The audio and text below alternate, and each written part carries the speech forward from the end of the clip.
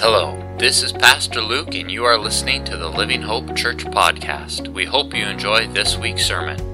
Our mission is to grow disciples and multiply churches who will glorify God and transform communities. For more information about our church, please visit our website at livinghopehenderson.com.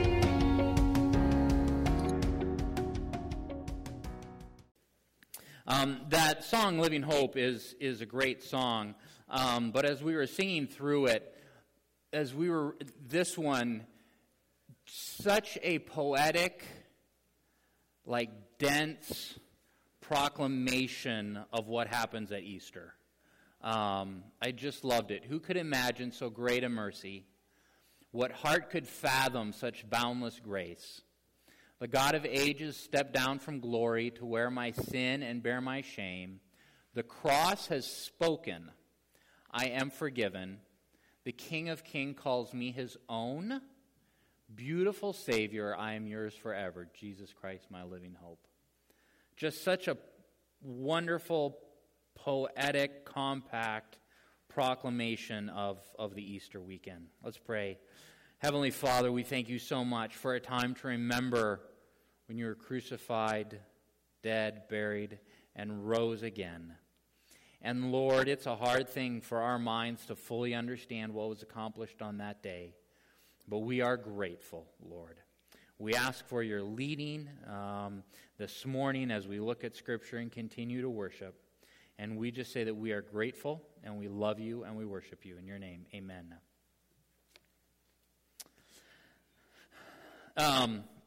Last year, we redid the patio in our backyard, and actually a couple of you helped with that. Thank you. Couldn't have done it without you. I love our backyard. Several of you have been to our place, our house, and I actually have no idea where our property ends, but everything's open, and so it just kind of extends and flows into the park where our backyard is onto the lake there, and no one has fences, and so you can see all the way down this way and all the way this way, and there's the lake, and you can see the playground. And in the summertime, you can hear the kids laughing and playing over at the pool, and there's firefly season at some point in the summer, and I didn't have this in my notes, but I have a whole theology now on fireflies, just in that I think fireflies are God's intentional creation to give gifts to children. Because think about this. You have a bug that doesn't bite, doesn't sting, it doesn't cause a rash or anything like that. They light up and they hover about 3 feet off the ground and just stay there. Right? Like everything about this creature says, put me in a glass jar. Right? That's my theology on fireflies. So, anyways, I love our backyard. It's a peaceful place. It's fun, especially when we have friends over and there's food and fellowship and kids are running around. And sometimes in the summer, like after coming back from the gym, I'll just make breakfast and I'll just go outside and just enjoy the morning. The sun kind of rises up off to the right. It's just a peaceful place.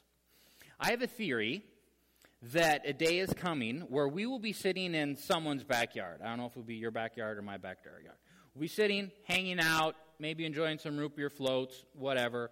But it'll be like a million years from now, and we'll be in heaven, and someone will raise the question, most significant days in history. And we'll reflect on the last million years. And I think the Good Friday Easter weekend will be the number one event.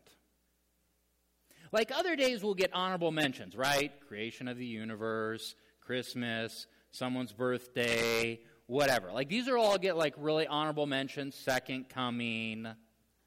But I think Passover, Easter, kind of Good Friday, Easter, I think we'll take the number one slot because it was the cross that unlocked everything. That unlocked everything. Without the cross, there is no heaven, there is no reconciliation with God, there is no peace with God, there is no lasting peace between men, there is no purpose on earth, there is no church.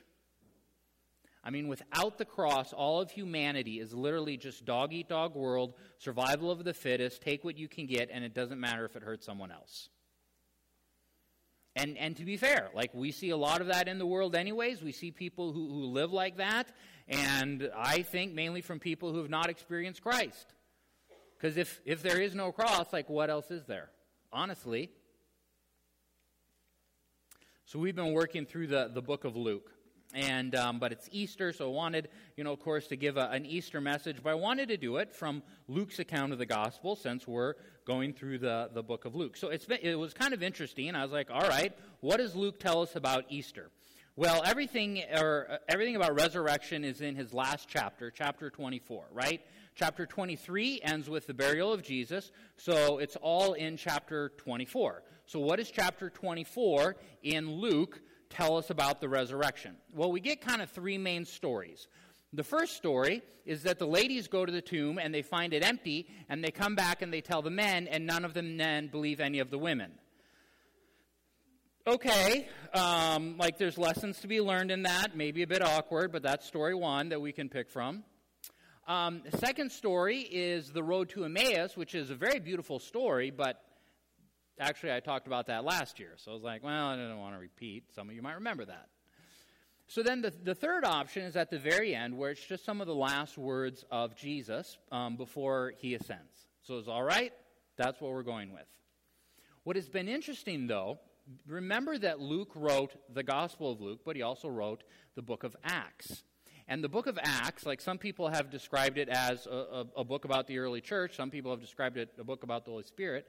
But the first part of Acts actually overlaps with the last part of Luke, because both of them give different accounts on those last days of Jesus before he ascended into heaven. So I'm going to read some scripture to you, a fair bit. I'm going to read the very last part of Luke to see what we get there, but then I'm actually going to go ahead and read the first few verses of Acts as well, too. So I'm in Luke chapter 24, starting in verse 36. As they were talking about these things, Jesus himself stood among them and said to them, "Peace to you." But they were startled and frightened and thought they saw a spirit. And he said to them, "Why are you troubled? And why do doubts arise in your hearts? See my hands and my feet, that it is I myself. Touch me and see, for a spirit does not have flesh and bones, as you see that I have."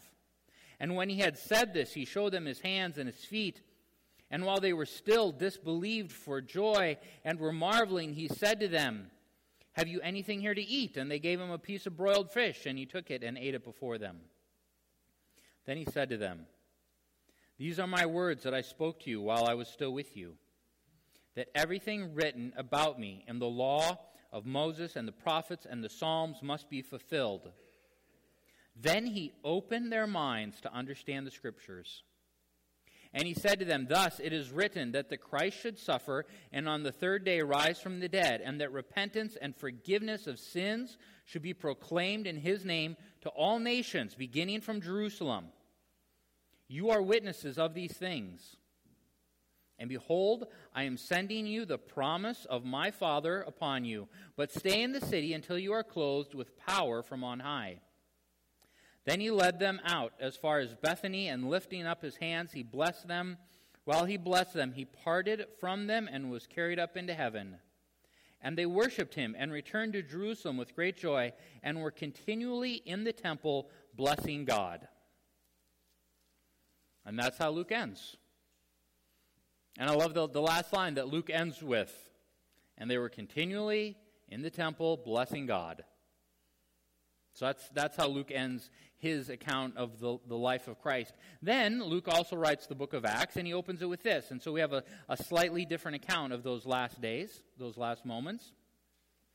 Just starting the beginning, Acts chapter 1, verse 1. "In the first book, O Theophilus, I have dealt with all that Jesus began to do and teach until the day when he was taken up, after he had given commands through the Holy Spirit to the apostles whom he had chosen. He presented himself alive to them after his suffering by many proofs, appearing to them during 40 days, and speaking about the kingdom of God. And while staying with them, he ordered them not to depart Jerusalem, but to wait for the promise of the Father, which he said, "You heard from me, for John baptized with water, but you will be baptized with the Holy Spirit not many days from now." So when they had come together, they asked him, "Lord, will you at this time restore the kingdom of Israel?" And he said to them, "It is not for you to know times or seasons that the Father has fixed by his own authority. But you will receive power when the Holy Spirit has come upon you, and you will be my witnesses in Jerusalem and in all Judea and Samaria and to the ends of the earth." And when they had said these things, they were all looking on. He was lifted up, and a cloud took him out of their sight. And while they were gazing into heaven, as he went, behold, 2 men stood by them in white robes, and said, "Men of Galilee, why do you stand looking into heaven? This Jesus who is taken up from you into heaven will come in the same way as you saw him go into heaven." Amen. I know we talk about this a lot, but the story just demands it, that on that Easter morning that we received salvation. Gift of salvation, offer of salvation, right? But it's more than just fire insurance, right? Like, this is more than just escaping the flames of hell. Like, this is restored relationship with God. It's fascinating to me, all these different religions around the world scrambling to earn some kind of connection or assurance on life after death, and just, working so hard for it. And then Jesus literally says, "Yeah, you can't earn it, but if you want it, I'll give it to you. It's free. Would you like it? Here it is." On Good Friday, we looked at the story of the woman who goes to anoint the feet of Jesus. But before she can do that, she's overcome with emotion and begins to weep and ends up washing the feet of Jesus with her tears. And having nothing else at hand, she dries his feet with her hair and kissing his feet, and ultimately then anointing them with perfume. And I had never really deeply reflected on that story until this past week, but I now see it as just one of the most powerful and emotional and honest and grateful expressions of forgiveness and really of understanding what was gained through forgiveness, just in all the New Testament. And I ended, Friday night with this thought that one day when we stand before God and we understand more deeply what we were saved from and what we were saved to, that we will envy that woman. That we will wish that we had the opportunity and the courage and the bravery and the gratitude and the love to do what she did as a thank you for the salvation we received. It's important to remember as well that salvation is not just about the afterlife, right? The gospel, the kingdom of God has so many implications for our day-to-day life as well. I mean, it just changes everything. We read how Jesus spoke at length with his followers about the kingdom of God. In Acts, he presented himself to them alive, appearing to them during 40 days, speaking about the kingdom of God. The fullness of the kingdom of God will come when Jesus comes a second time, right? But a part of that kingdom is expressed now. And I think that's why Jesus repeatedly says, right, like that there were those amongst his followers who would not taste death before they saw the kingdom of God come. In the end of Luke's account, we read, "Repentance for the forgiveness of sins should be proclaimed in his name to all nations." And then in Acts 1, "You will be my witnesses in Jerusalem and Judea and Samaria and to the ends of the earth."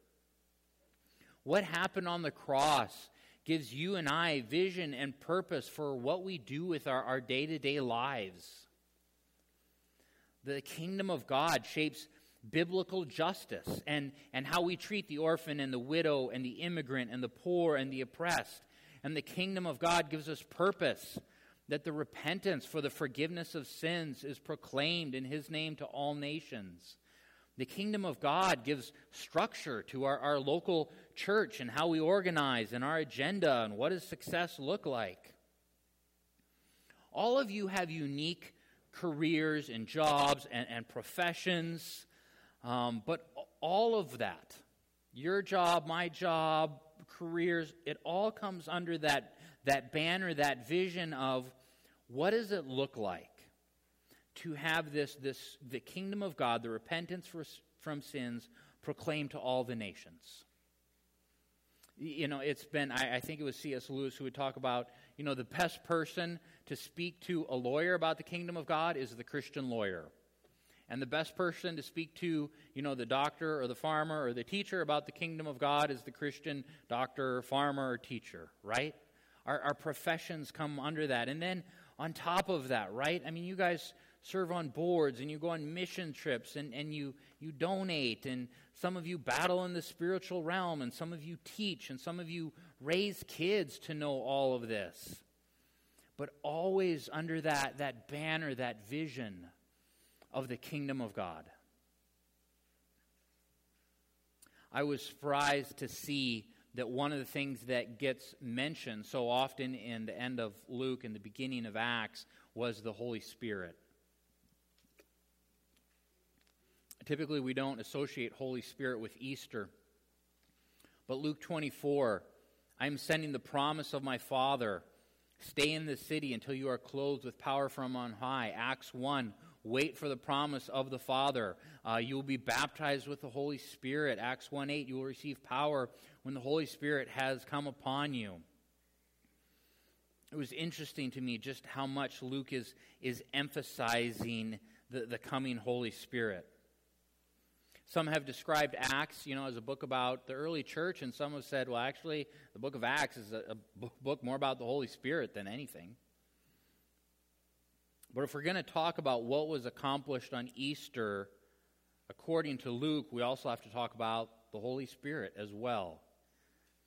And how amazing, I still don't get this, how amazing that a part of God now lives within us.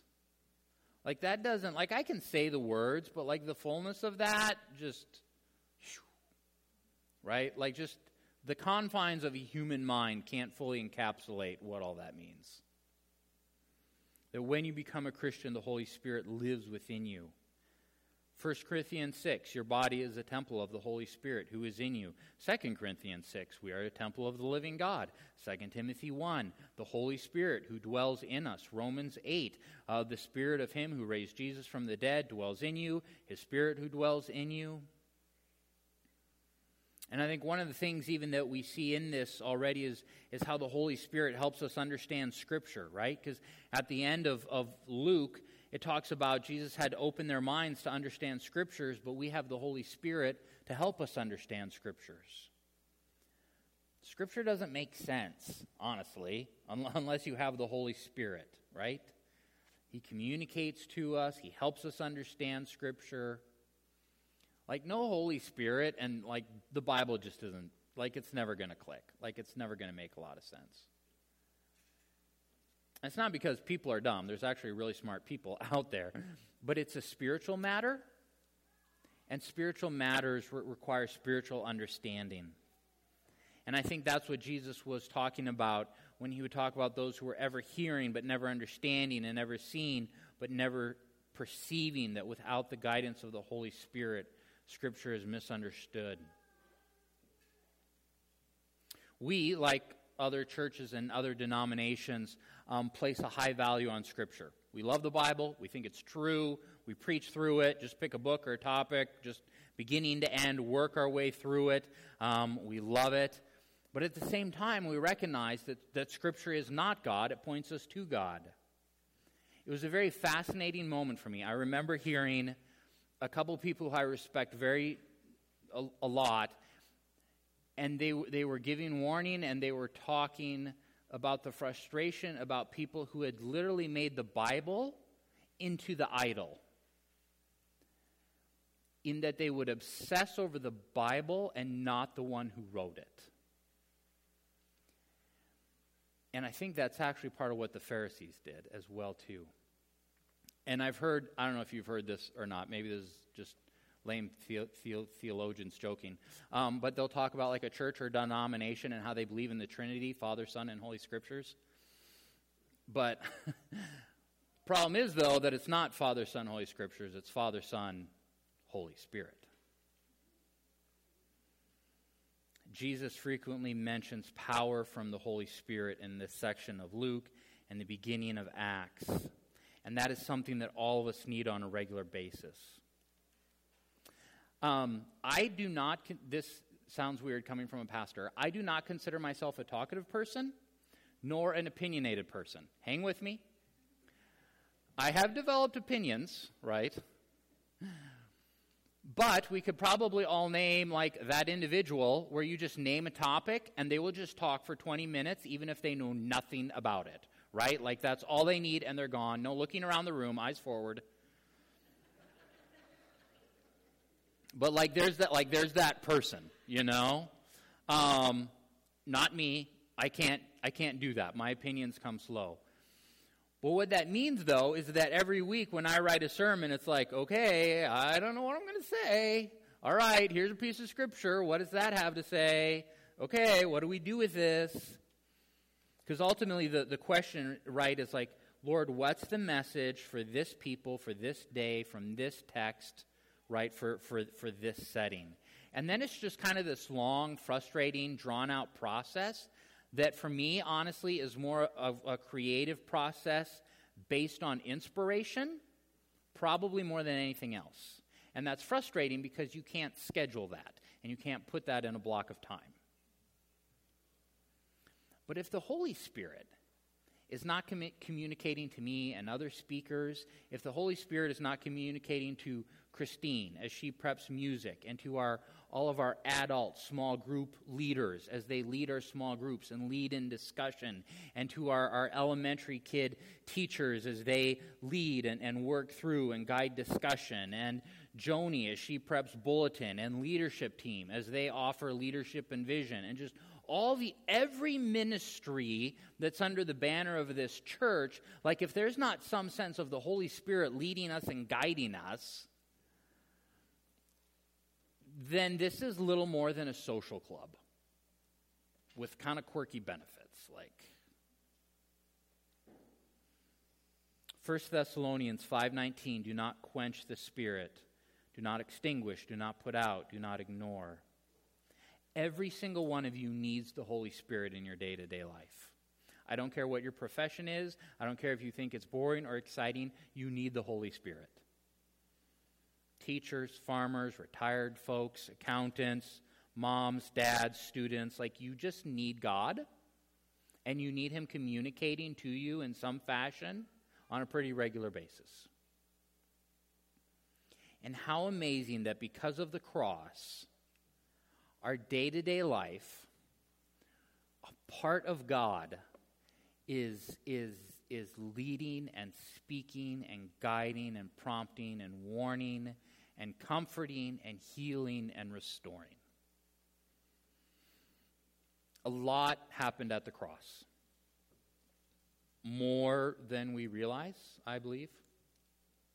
But we know that we are saved, and we know that we have been offered renewed relationship with God. We know that the kingdom of God gives us purpose and direction and shapes church and justice and vision and how we go about our day-to-day lives. And we know that because of that, we have the gift of the Holy Spirit, leading, communicating, speaking. And I still maintain that a million years from now, we will still consider this the greatest day in the history of everything. Amen. Let's pray. Heavenly Father, we are grateful. We realize that there's much that we are ignorant of and that we don't fully grasp and understand. But Lord, we understand a few things pretty well. That we were sinners and that you saved us. That the message of repentance from the forgiveness of sins needs to go out to all the world, Lord, and that because of you and what happened, we can have the Spirit of God living within us. And Lord, that is a remarkable thing, and we are so very, very grateful. Lord, we want to be faithful as well too. Lord, with all that you have entrusted into our care, I pray that for each person here, that one day they would stand before you and hear, "Well done, good and faithful servant." Lord, I pray that for each person here, that they would be found faithful for all that you entrusted into their care, Lord. Pray that you would watch over this group, keep them, protect them. We love you, Jesus, in your name. Amen. Thanks so much for listening to this week's sermon. We hope you were enriched and encouraged. If you have any questions about Christ or church or would like more information, visit our website at livinghopehenderson.com or email me directly at luke@livinghopehenderson.com. We hope you have a fantastic week. Take care and God bless.